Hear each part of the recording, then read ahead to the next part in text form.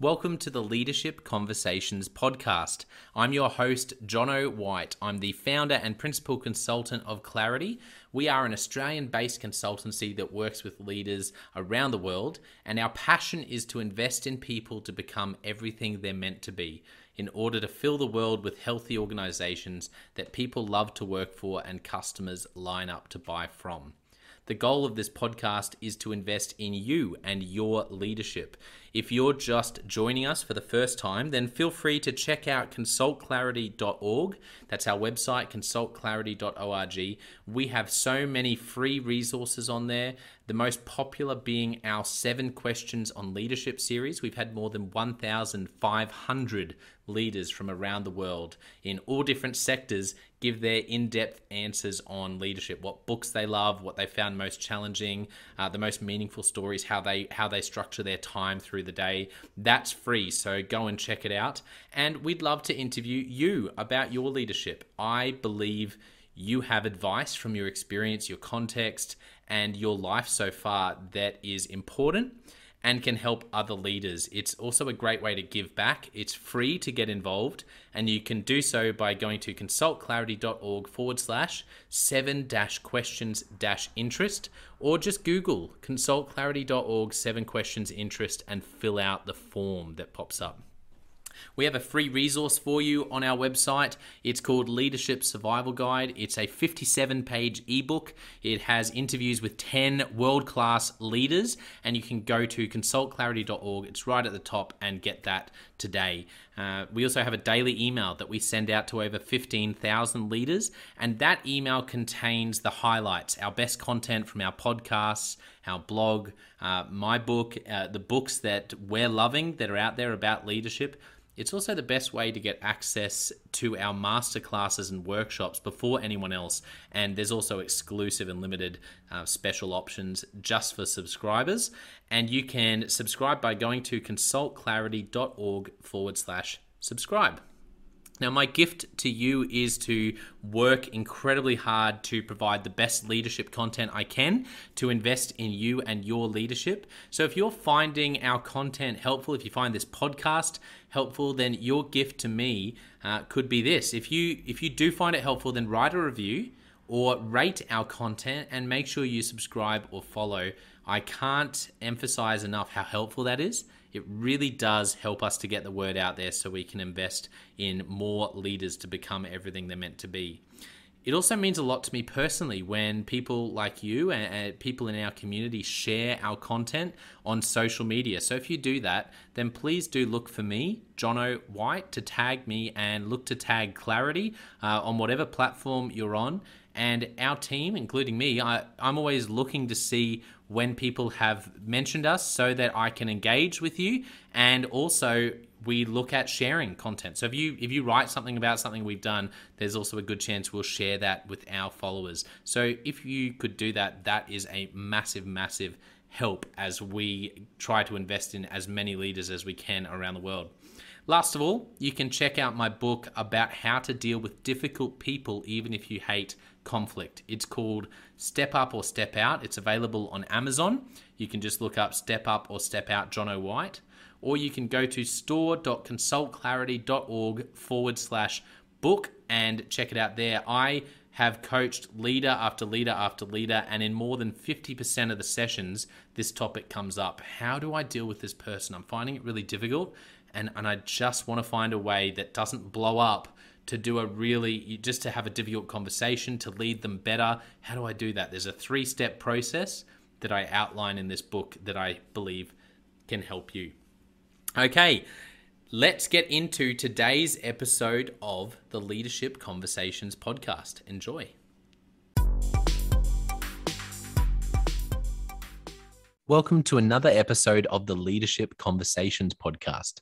Today's guest is Anthony Taylor.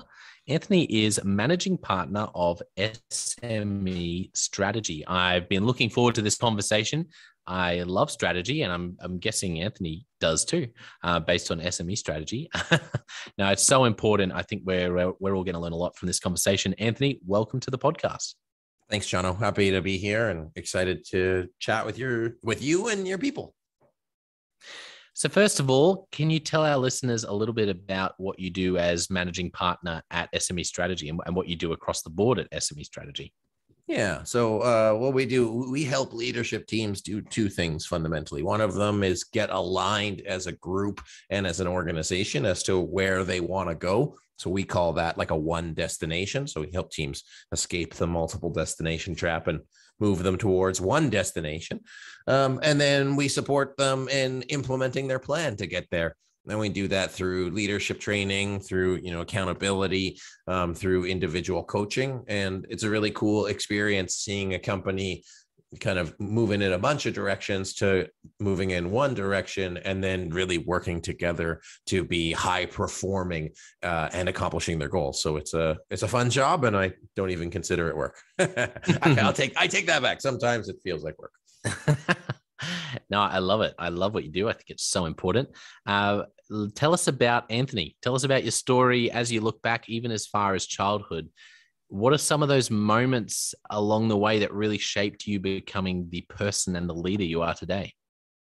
Well, so I started off when I was a young lad. I had my first kind of business. I delivered newspapers at 9 years old, and I sold lemonade at like the bus stop to try to make money. So I was always very entrepreneurial. And then I had my first job at 14. And I said, hey, what's the next job that'll pay me the most money? And I said, oh, I'll become a bartender. And then that was kind of a 10-year career in waitering. And why I reference that is it really helped me communicate with people. My entire job was talking to people, talking and listening to people. And through that time, I was volunteering with a couple nonprofits just to support them. And at the same time, kind of starting one of many businesses where I was kind of coaching entrepreneurs. I had a couple businesses at the same time. I ran 2 coffee shops, had an ESL school. I put on rock concerts. I had a couple online startups, serial entrepreneur life. And through that nonprofit work, I found I was invited to a strategic planning retreat that I found super impactful for the organizations that I was working with. And I said, hey, I could do that. And then really, my next career shift that was even post bartending was said, hey, I'll be a consultant because those guys do okay. And really just in true strategic planning fashion, manifested and created the kind of career and life that I want today. And I'm married very happily, and we are expecting our first child in August. So that's pretty exciting too. That's awesome. My wife, Liz, and we're expecting our first child in April. So there you go. Amazing. Yeah, Awesome. same cohort. There you go. Love it. So what did you learn from lemonade stalls and paper run?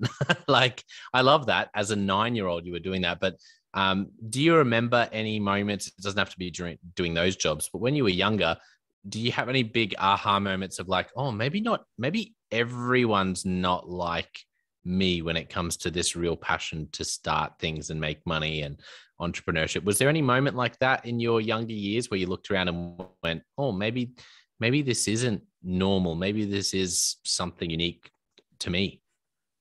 Well, I definitely knew that I was abnormal from a young age, but the inflection point of entrepreneurship or not is, one of my best friends, Tyrell, he's a teacher.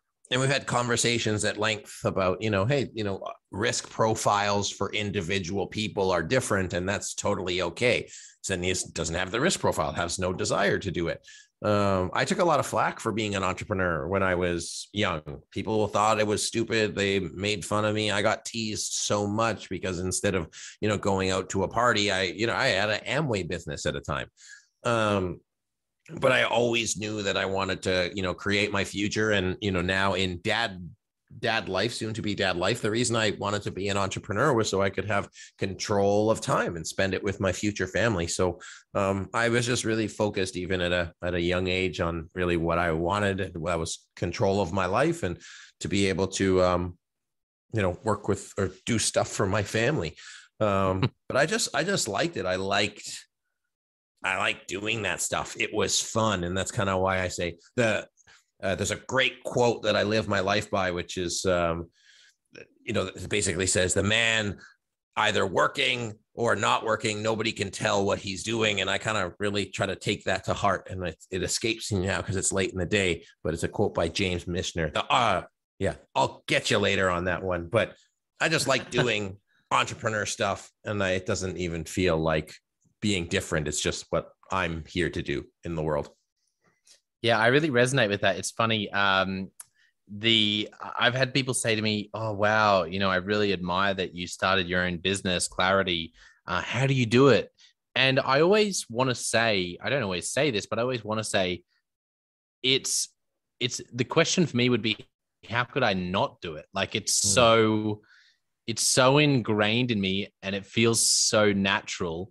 And I mean, it's not that it's always easy, and it's not that I always get it right, but definitely the idea of running my own business and starting my own thing has just always been in me. And it feels very natural for me to be doing it, so much so that I do think, well, the real question would be, how could I not do it?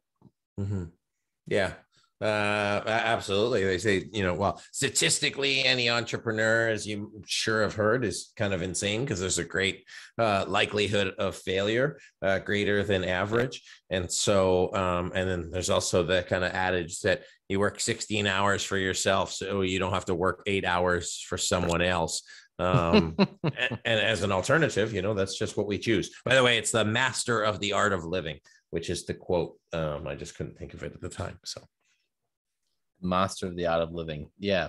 So wonderful idea. I love that idea. And I certainly have talked a lot about that on this podcast, that I think the more I see it in action when I chat to people who love what they do, the more I do believe that, yeah, you want to find work that you love so much that, yes, sometimes it's difficult, but there's a real life to the work you do. That means this idea of work-life integration is definitely something that I'm probably leaning towards more than work-life balance. You want to find work that integrates into your life because you love it so much that why would you ever want to keep them separate?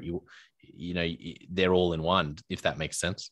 Mm-hmm. Absolutely. Yeah. And I think the key part I wrote a book on entrepreneurship, and I talk a lot about entrepreneurship, and I'm in the life of entrepreneurship, but those levels, right, where, you work really hard and you got a high paying job, and then you've got a high paying job with other people working for you. And then you like build the business where you are kind of like separate from your company in a way. And then you really have something that's powerful and scalable. So all of those stages, and different people have different goals from their businesses. Not everybody wants to build a 10 or 100 million or $1 billion business and take over the world. Some people just want to sell flowers and be really happy. Yeah. And I think that there's what's cool about the internet and the world right now is it's really democratized the ability to start a business and take control of your finances, especially through the past 2 years. People have said, hey, like the word like side hustle, it's not as kind of nerdy cool as it was before. I don't think it was ever really cool, but people are just like, hey, I'm just trying to make extra money and do something I can. One of my cousins is selling cookies. It's not that she's like, hey, I want to grow this big business. It's something she likes doing and she wants to make some money, and, kudos to her, because it's awesome. And following your passion and doing what brings you creativity, get paid for it. Absolutely. Yeah. It's wonderful to be alive during this time, because we forget, or I do anyway, I definitely forget and take for granted that even what we're doing right now, simply was not possible. The barrier to entry to do to have a quality recording between you with where you're based on the other side of the world, to me, not that long ago was literally impossible, or would have been incredibly expensive to do. And the barrier to entry now is so low. And I think it's so exciting. And I definitely forget. I don't think about that often. I just you just sort of, oh, wow, okay, anyone can work from anywhere and connect to anywhere. Great. Yeah. No, but that's so cool. That was completely impossible not long ago. Yeah, absolutely. Yeah, I know it's a very fun time, but with great power comes great responsibility, Charles. Yeah, I agree. So you have to tell me, those years as a bartender, organizing rock concerts, all those different roles, the entrepreneur life, when you were doing those things, are there any stories from that season that really, where you watched another leader, a mentor from one of those roles really do an amazing thing, where you made a massive mistake that you think, wow, that really shaped what I now tell others not to do? I know that's something that I've done a lot in my career, has made big mistakes, and now they're some of the areas I'm most passionate about. Like any stories from that particular season of your life? Oh man, well, my first book was literally entrepreneurship lessons I learned the hard way, so you don't have to. Is the name of the book. So good. Called I Wish I Knew. So I've we'd be here for more than a long time if we talked about those, but I think the biggest one for any entrepreneur, and it's like really product market fit. So since we're talking about new entrepreneurs, is building stuff that people don't want. I did that way too many times to count, because it was I just like doing it, but man, how many times I've spent money, time, and energy into stuff that wasn't something that the market wanted, but again, I did it for fun. And the other thing that really drove me to the work I do now is taking on too many things. So entrepreneurs have kind of shiny object syndrome, and we're trying to do a bunch of stuff all over the place. And sometimes that's really good because that frees our creativity. Then sometimes it means that you have a bunch of half-finished projects. And so, what we do with leadership teams now is really help them focus at scale so they can maximize their resources, maximize their impact, and help them get that clarity. But everything that I've brought me to here has been a culmination of 38 years of mistakes. Yeah, I love it. Thank you for sharing that. And I hope that people listening are finding that encouraging, particularly for young leaders it's easy to hear people's stories, and you can be like, you can really pick and choose, can't you, your stories if you want to. And it all sounds like you're some genius who's never put a foot wrong. And I always love hearing people say, you know what, I could keep you here so long telling you the mistakes I've made along the way, but that's how I learned. For leaders who are listening and are going, yes, Anthony has a point about those two things you just mentioned about really narrowing down and focusing on one direction rather than multiple directions. And I want to ask you in a moment about how to know if you're crafting products and services that no one wants, and what you learned about that, because I think that's actually that's prevalent in small and large companies. I think it's a big issue. I talk about it a lot on the podcast. Actually, I've been surprised how often it comes up. Let's start with the second one though. Leaders who are listening and going, help, how do I know if I'm pushing in too many directions? I know it sounds like a silly question, but for someone listening as a starting point, what would you say to them if they were coming to you and going, help, how do I know if I'm going in one direction or not? Well, they probably know that they already have too many things to do. If I say, hey, does your to-do list have 1 million items on it? It's like probably a pretty good indication. But we really coined it like the multiple destination trap.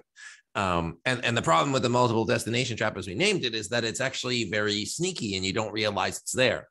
So the question we ask teams specifically, and if I said, let's say, if you were 100% successful 3 years from today, okay, if you were 100% successful 3 years from today, how would you know? And if everybody on your leadership team has a different answer, you're all going to different places. That's so good. If you were 100% successful in 3 years from now, how would you know? Whoa, that's a great question.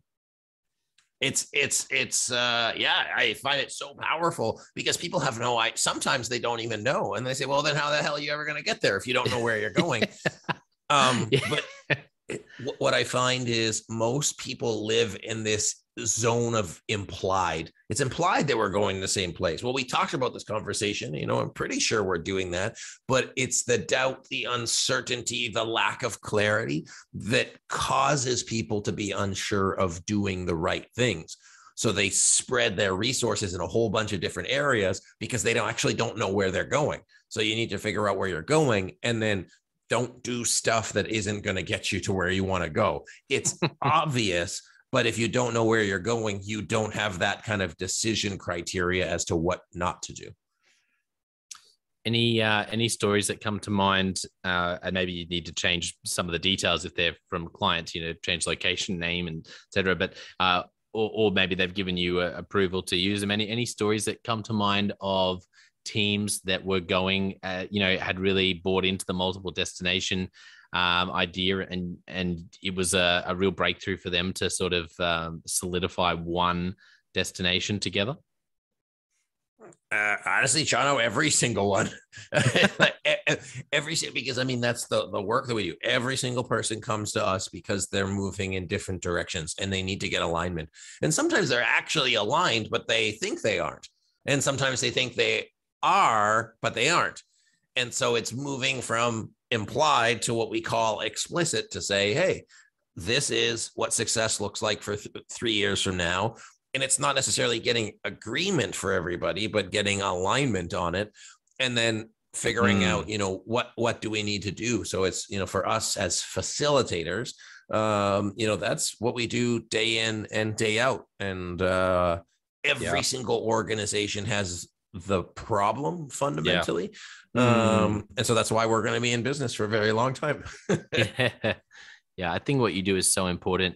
For those listening who really want to invest in this sort of thing, one of the questions that's popping up in my head is, what does it look like to have explicit communication around the one destination? Like, say you help an organization articulate that. Have you found, does it matter what that ends up looking like? Is it on one page? Is it a document? Does that not really matter as much as, like, what does it look like when you get there in terms of clarifying it, not getting to the destination, but nailing the explicit communication of where you're going? Yeah, I mean, the method and the medium for communicating it, some people will have it manifested in terms of, stuffed animals, and some people will put it on a one-pager, and some people will have it in a PDF, and some people will have it in a PowerPoint, and some people will make a video about it. That's just the outcome.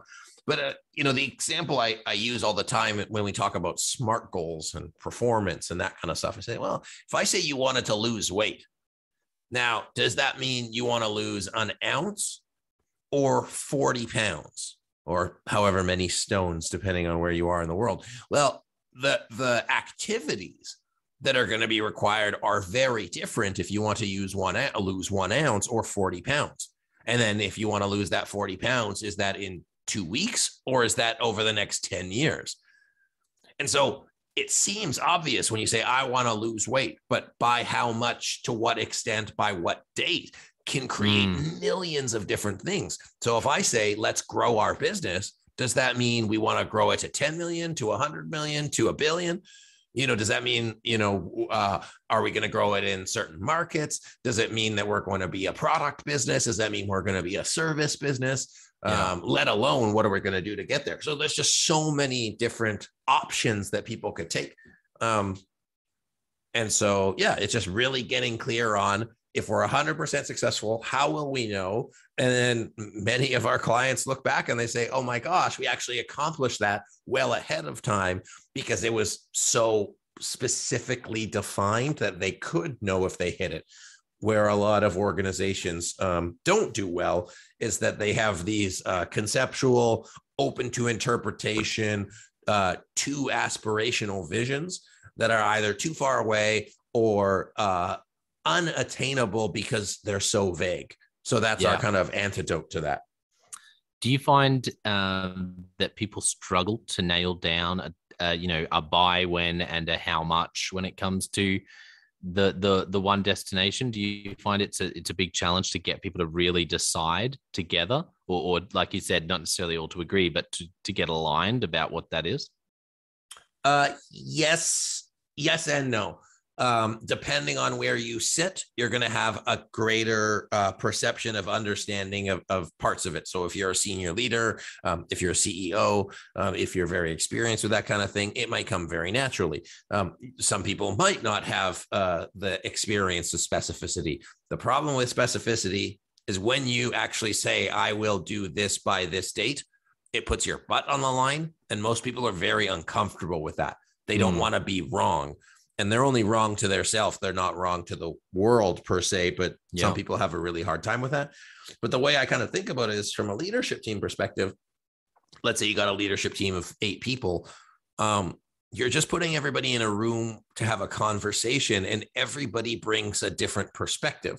So it's like a puzzle piece, and you need all of those pieces to make the full picture. So all we're doing is combining all of that to say, hey, where is the alignment between this group? What does that complete picture look like? And if you think of like a blueprint or, the picture on the front of a puzzle, that's really what we're building. So once we have the picture, then we can figure out where the pieces go instead of trying to figure out where the pieces go with no picture. Yeah, absolutely. And are you a believer in, like, how do you recommend, what's your sort of thought on best practice to break down the one destination into, like, you've got the 4 disciplines of execution sort of framework where you've got a wildly important goal and then lag indicators, lead indicators, there's SMART goals, all those different things. Do you have a preference or a recommendation for what you've seen work best in terms of how to break it down and start, attacking it? Yeah, absolutely. I mean, all of the methodologies out there for strategic planning, strategic execution are all very, very good. And the best one is the one that you do. And so I'd rather somebody do something that works for them and, kind of process agnostic. That said, we have our own process and it follows 5 steps that is inspired by all of the kind of best methodologies. And it's basically, where are we now, which has a series of sub conversations. Where are we going, which has its own series of sub conversations. What's going to get in the way? What do we need to prioritize and focus on to get there? And then how are we going to implement it? And so, we have this kind of standard vision, mission, values, things, especially for our leaders that might not be so familiar with this or are looking for a new methodology. But we break it down to make it really kind of, and I'll say this in the most loving way, idiot proof. Like you don't need to have an MBA to be able to do strategy or think strategically. You actually, 2 smart people make it more complicated. You just need to be really clear about those 5 things and, you can rock and roll. Yeah, I tend to agree. I think you hit the nail on the head. I want to ask you about the other thing that you said first before you talked about the multiple destinations. You talked about the importance of what you learned about not creating products that nobody needs or nobody wants. What would you say? Once again, I'm interested to know. A listener might be wondering, thinking, is what I do, have I really nailed making sure that I've built a product or a service our company has that people really want? What do you see? Like, what would you say to a leader who sits down with you and says, Anthony, how do I know if I've really nailed that? I mean, it's probably simple, like everything you're talking about is really simple. And I love that. What would be your response to that? Well, my super simple and blunt way is, are people giving you money for it? Because if they're not giving you money for it, then you don't have product market fit. I find most established organizations go through iterations and they have some idea and understanding, and they typically innovate from an explicit need that's been stated in the marketplace versus entrepreneurs, startups, new businesses who have a concept. Even myself, so with the case of the strategy business, is I had to prove that people actually wanted.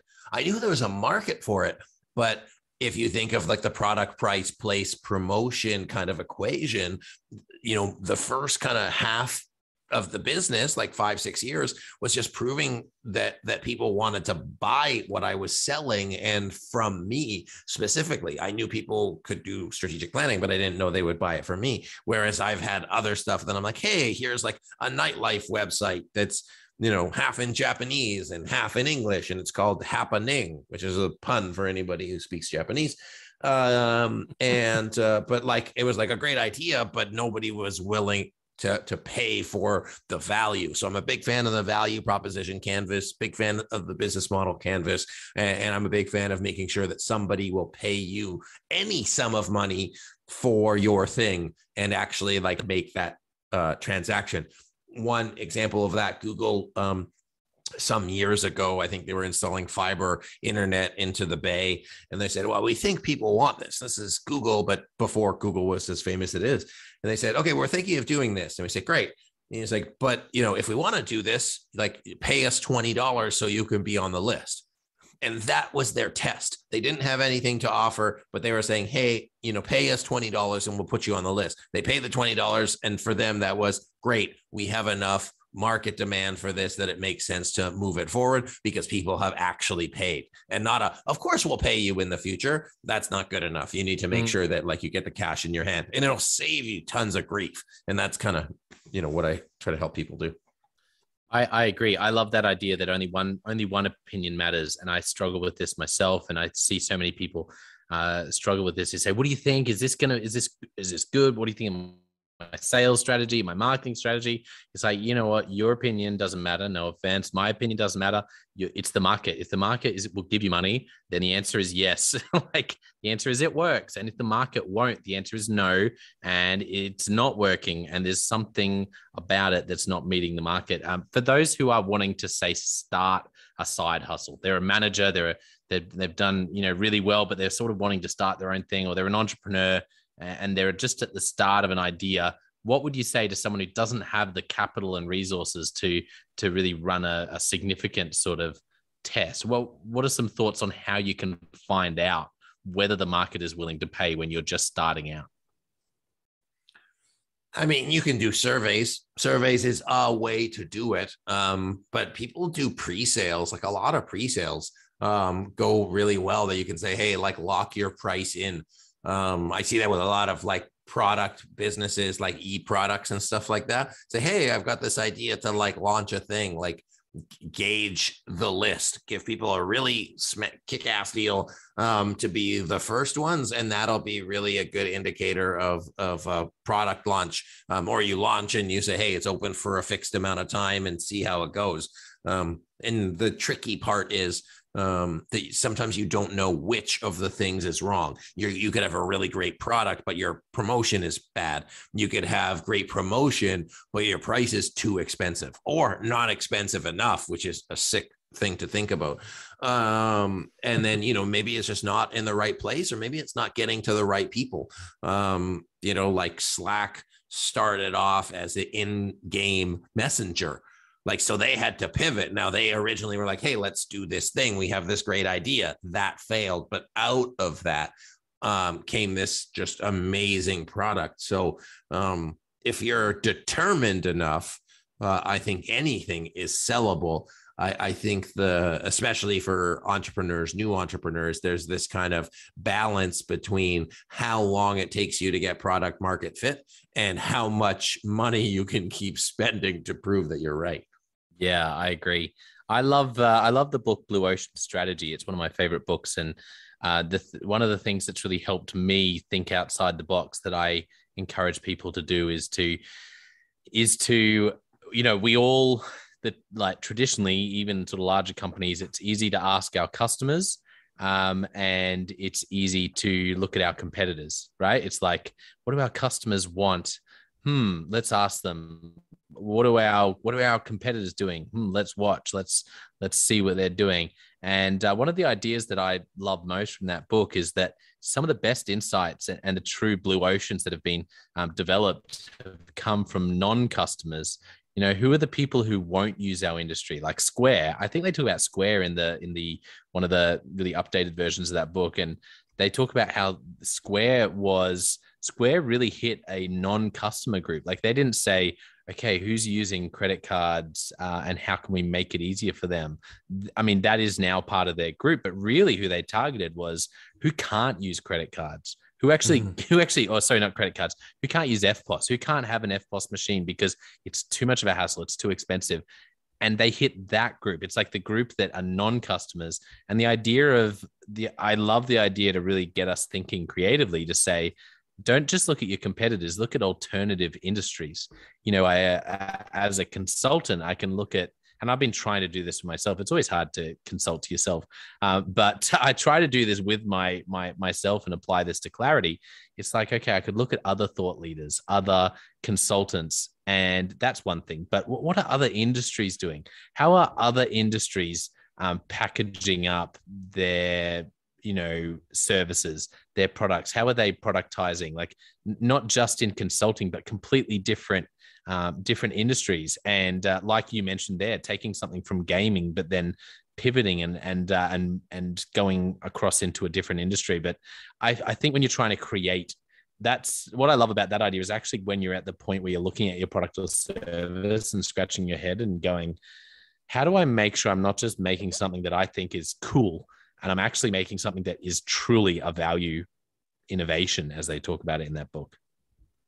Yeah, I think most people, they sell something that, like you said, that think it is cool. But if we use that Square example, they solve the pain. And that's the only thing that motivates people. It's pain and pleasure. And I would bet, and I think that most people would agree, that pleasure is more powerful than pain, or sorry, the other nice way around, pain is more powerful than pleasure. So figure out what the biggest pains of the people that you know the best are and focus on solving those. For me, I don't know anything about fashion, so I'm not going to try to solve something about fashion because I'm just not equipped to do that. I don't get it. But I do get business people, and I do get sports, and I do get entrepreneurs, and get all that stuff. So I'm uniquely positioned, and you as a listener are uniquely positioned to solve some problem with your skills, experience, background, and perspective. But people don't pay for something that's kind of incrementally better. They will pay for something that solves a problem, and they'll pay for it quickly.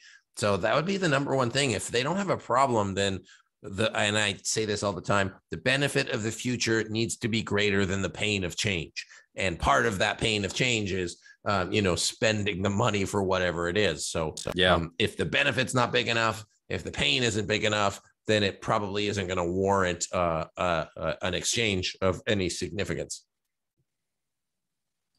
Do you have any advice around how to work out what is causing pain? I really like the value proposition canvas, as I said before, but it's like a deep understanding to whoever you're talking to. Because like, Jono, yours pain might be different than your wife's pain, than, somebody else in your family, than your coworker. And so really recognizing that pain is both situational, pain and pleasure, and needs are also situational. And so really making sure that you have that right timing.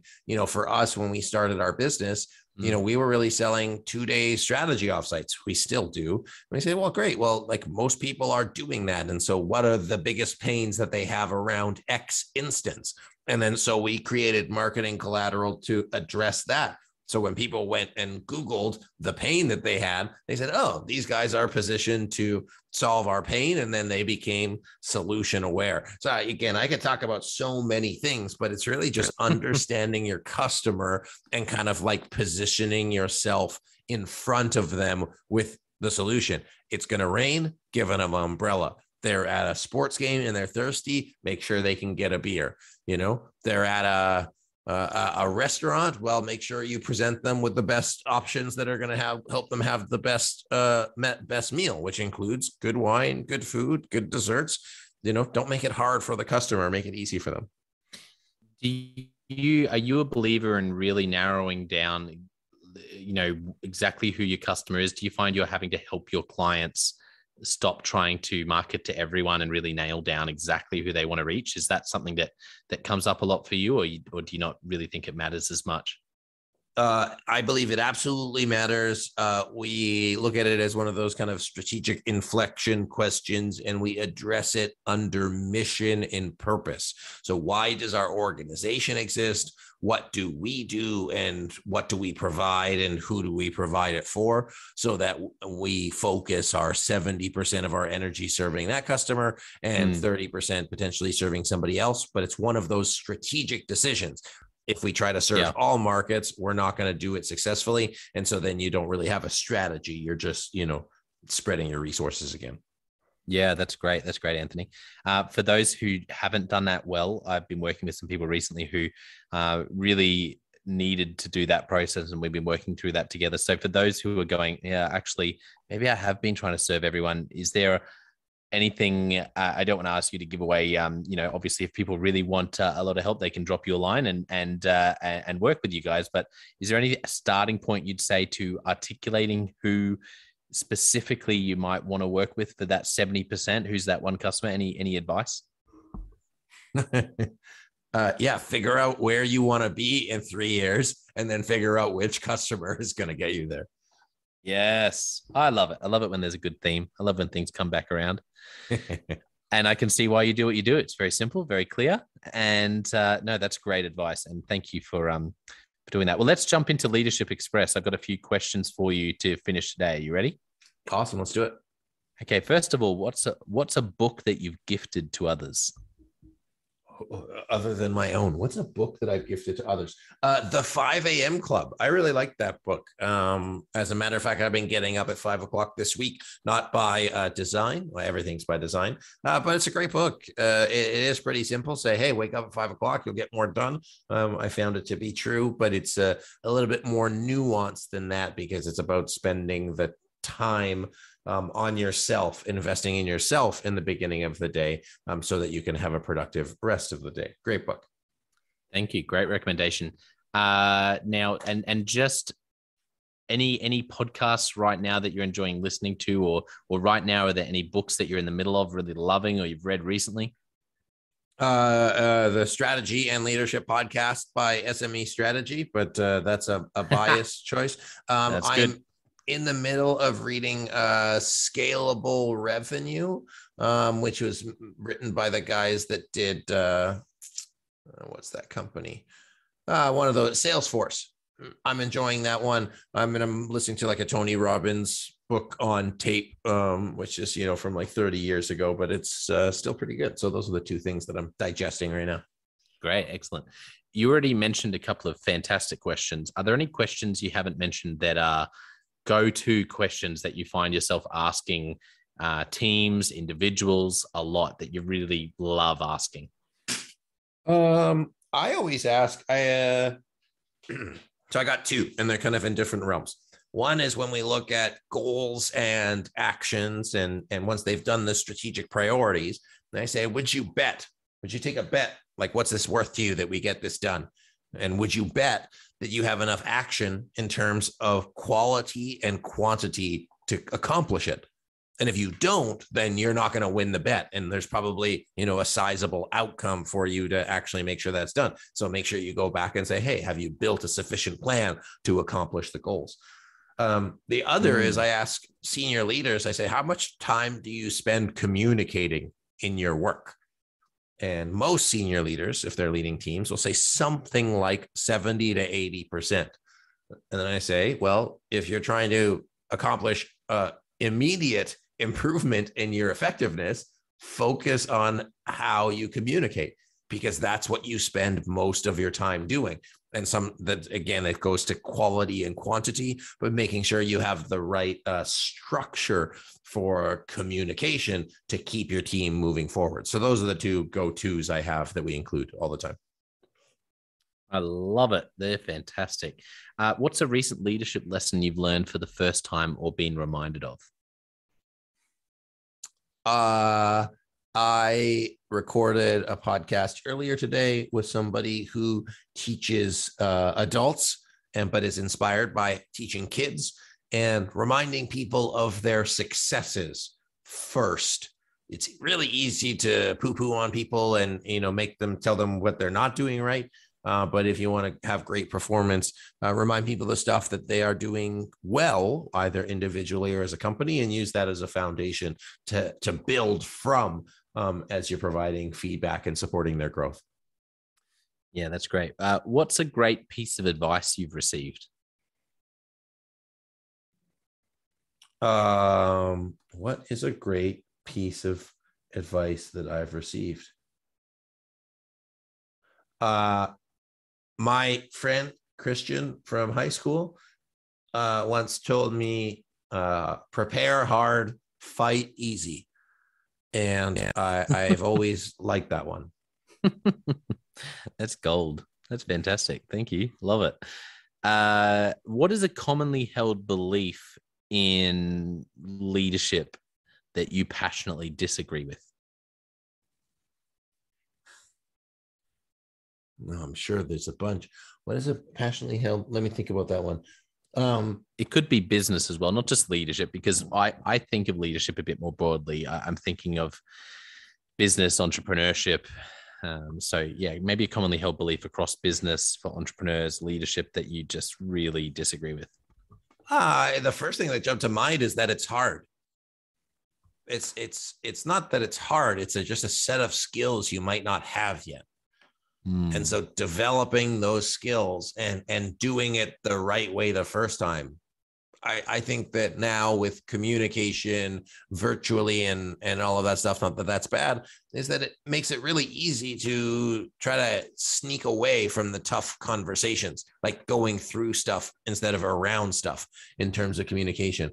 And so it's not hard, but if you just don't have experience with it, you just don't have experience. So you just got to build the skill set of leadership. And that's a big gap that I see, well, in the marketplace, but also with people. Love it. It's a great thought. A movie or TV show that really impacted you? I think my favorite movie is Bloodsport, but I don't know if that counts in the context of this. But no, that's great, because I always love saying some of the recommendations we've had include Golden Girls, Ally McBeal, Seinfeld. So Bloodsport, that fits. Perfect. It's my chance to really just get some great movie and TV show recommendations. No, I enjoy asking that because as leaders, yeah, we have really serious conversations about strategy and about all these things, but leadership and, it's always just about people. And so sometimes there's a really deep leadership principle. Someone recently just mentioned Moneyball as a great movie about, which I was like, oh, that's so true. I've never thought about that. It's a great movie about disruption and like everything we talked about in terms of how do you like sort of disrupting an industry and bringing insights from an alternative industry into and shaking things up. And I was like, oh, I've never looked at Moneyball, with Brad Pitt about baseball. I've never thought of it that way. So yeah. And then you've got recommendations like Seinfeld, which I spent like 10 minutes chatting about with one guest because I'm a massive Seinfeld fan. So brilliant. Great answer. Bloodsport. Love it. Okay. I just on Moneyball, I think that there's a great leadership lesson from Moneyball about delivering tough communication. And I think if people embrace that, I think that they would be better communicators by just giving it straight when you need to. But I'll let you all watch the movie. Absolutely. You reminded me of another one, which I'll throw in there. And if you think of another favorite movie or TV show, go for it, because this is just one of my favorite parts of the podcast to recommend some really random things. But I love sport, and I have to be careful. I try not to just talk about sport too much in the podcast, because I know, got to understand my customer, the listeners, they're not all sport fanatics. But if you are, there's a great series that follows coaches through a whole season. I can't remember off the top of my head what it's called, but Pep Guardiola is the coach of Manchester City in the UK, which is obviously they play football or soccer. And there's a great moment in the season where they follow him, and it's where one of the all-time like great player misses the most obvious, easy open goal ever, and it really cost the team. And I was watching fascinated, and it's a great lesson because he does what I love from that book, Radical Candor. And I've talked about it quite a lot, which is that when caring meets challenging, like when we can care and challenge for our people, it's that combination. That's great leadership. And that's what Pep Guardiola does with Raheem Sterling, the player who missed this obvious goal. He sort of comforts him. He's there with him, being like, he's got his back. And then you're there. It's crazy. You're there when he's having this conversation where he's like, hey, I'm going to, I'm not going to start you for the next game because you just, we have to be scoring those goals. And I just was like, oh, like it was brutal. But this is the team that's arguably the top performing soccer team in the world right now. And it was a great lesson in how to have your people's back, but at the same time, he made a really hard call, but he said it to his face. He said it in front of the documentary camera too. And I mean, the guy was devastated, Raheem Sterling, but you could just see that he had the respect. He respected his coach. even if he disagreed, he knew that he cared about him and he told him straight. And yeah, it was just one of those moments where I was just watching, almost holding my breath, because it was such a tough conversation, right? Mm-hmm. Yeah. Well, that's why they get paid the big bucks and have to make those big decisions. And even as a CEO and leader, I find there's a couple things. One is if you're not working on the highest value activities, and two, if you're not having those tough conversations, you're actually hurting your business or organization more than you're helping it. And you're kind of doing the thing that you're trying to avoid. And so when you realize that there's something so much bigger at stake than just your discomfort, it makes it a lot easier to kind of stand in that and say, if I don't do this, everybody else is going to suffer. So, getting that kind of yourself, taking yourself out of the situation and thinking about the group gives me personally a more solid footing to make tough decisions and have tough conversations. I think you said that really well. In fact, I think you have a really great way of unpacking things. I can see why you've written some books and do what you do, Anthony. That was, and the podcast, it's you articulate that really well. That was great. One last question. Oh, did you have any other movies or TV shows that jumped in your head while I was talking about Pep Guardiola? No, not right now. Okay, that's right. Thought I'd check. If you could only give one piece of leadership advice to a young leader, what would you say? If I could only give one piece of leadership advice to a young leader, don't try to look good. That's fantastic. Don't try to look good. Wish I'd known that when I was younger. That's so true. You had mentioned, and I think you had mentioned, like when you say, you avoid, well, if you avoid tough stuff, if you avoid things because you're trying to make yourself look good, just like do the right thing and follow your gut, and everything will become a lot easier when you stop, thinking about the critics and the doubters and just, work with people. You'll be way more successful because you don't worry about what it looks like. That's such good advice. That's really good advice. And it reminds me, one of my favorite quotes that I've heard that someone's mentioned in the podcast, I don't think they came up with it, but they mentioned it. And it's this idea, which I think young leaders really need to hear. It's sort of in the same vein of what you just said is there's no such thing as winning and losing. There's only winning and learning. And I think that's so true. If you're a young leader, forget about how you look, forget about even sometimes whether, let go of perfect, that's for sure. But even just maybe relax a bit about screwing up and about whether you nail everything perfectly, and just jump in and give things a red hot go, and know that even if it doesn't work, particularly for young leaders, you're going to learn heaps. And if you can be curious and learn and open and not worry about looking good, then even if you don't win in that one battle or that one game, you don't lose, you learn. And that's definitely where a lot of my key learnings came from, which in hindsight, I was so scared and horrified at the idea of failing. And now it was actually some of those failures that really led to me being so passionate about what I'm doing now. Awesome. I love it. I mean, that's the best case, right? And failing is scary, right? So that's, again, it's all about it is, like you said, full circle. It's all goes back to the risk tolerance. So you got to be willing to fail to be able to get to that next place. Otherwise you'll just stay where you're at. So good. Well, this has been so much fun. I'm looking at the clock, and I just want to ask you as we finish, where can people find you? They've heard, they're going, oh, I need to work with Anthony, or they just want to connect with you online, read your book, your podcast. What are the different ways people can find you, Anthony? Yeah, thanks for asking, Jono. And it's been a real pleasure chatting with you today. People can find me, Anthony C as in cat Taylor. That's not my middle name. Anthony C Taylor on most internet things. SME, like Sam Monkey Elephant, strategy.net.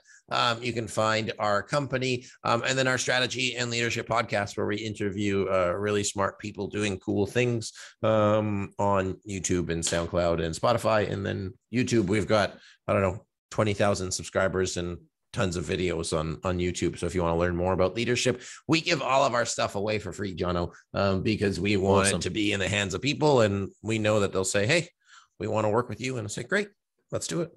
Love it. And I can just see the Google trend increasing for the search. Anthony Cat Taylor. Anthony the Cat Taylor. I swear I heard this podcast and his name was Anthony the Cat Taylor. Anthony C. Taylor. That's but Anthony Cat Taylor's got a nice ring to it, man. I know that's Let's make it a thing. Let's start it. You heard it here first, folks. I think customers are going to lap that up. I'm guessing that is going to meet a lot of needs. I really hope that was a cat pun, by the way. Oh no, it wasn't. Okay. It wasn't. It was a complete accidental pun, and I love puns, so I wish it had been on purpose. Okay, well, next time I won't make a cat pun here, but that was great. Well, I want to thank our listeners for tuning in. This has been not only fun, but also really challenging. I know a bunch of you are going to re-listen. That's one of those episodes. I think there'll be some re-listening. What did Anthony say there? Man, that hit me hard, and in the best way possible. And so don't forget, we also have the John O'White Leadership Podcast, where I give you more straight up tips on how to cast vision and build a high performance team. And the leadership question of the day, a different question every day to challenge you, put a stone in your shoe, as I often say, and make you uncomfortable so you can grow. But I want to finish today by saying a massive thank you to Anthony Taylor. I nearly said it again. Anthony, thank you so much for coming on. You are just a lot of fun to chat with. Great wisdom. You articulate things incredibly well, and just have had a ball chatting with you. And I think it'll help a lot of people. So thank you so much. Likewise, sir. It's been my pleasure. And I did actually, just as we finish, I came up with one more quote from a TV show, Parks and Recreation. Ooh. Ron Swanson says, "Don't half-ass two things, whole-ass one thing." And I use that every single time I work with a team. One of the great characters of recent television, Ron Swanson. Thank you. I'm so happy to end on a Parks and Recreation quote. What a wonderful way to end the episode. And if you haven't seen Parks and Recs, go and watch that as well. It's good for your leadership. Awesome. Thank you, Jono.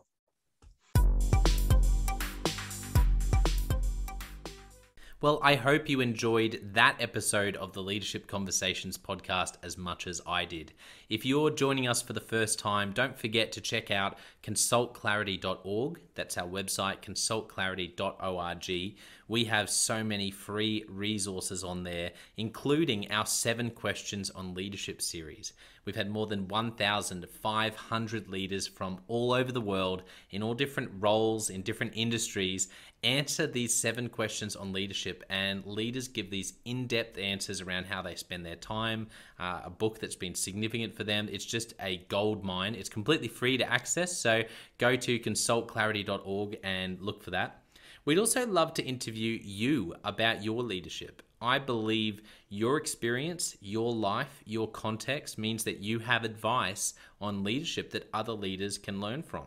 Yes, you, if you're going, not me. Well, no, I really believe you would have something to add. So if you're looking for a way to give back, it's completely free to get involved. And we would love to interview you through the 7 Questions on Leadership. You just go to consultclarity.org/7-questions-interest or Google consultclarity.org 7 Questions Interest and fill out the form and get involved. We have a free resource on our website called the Leadership Survival Guide. It's a 57-page ebook, 10 world-class leaders giving their thoughts on leadership, and that's completely free. It's available on our homepage, consultclarity.org, right at the top, so make sure you go and get that and download it today.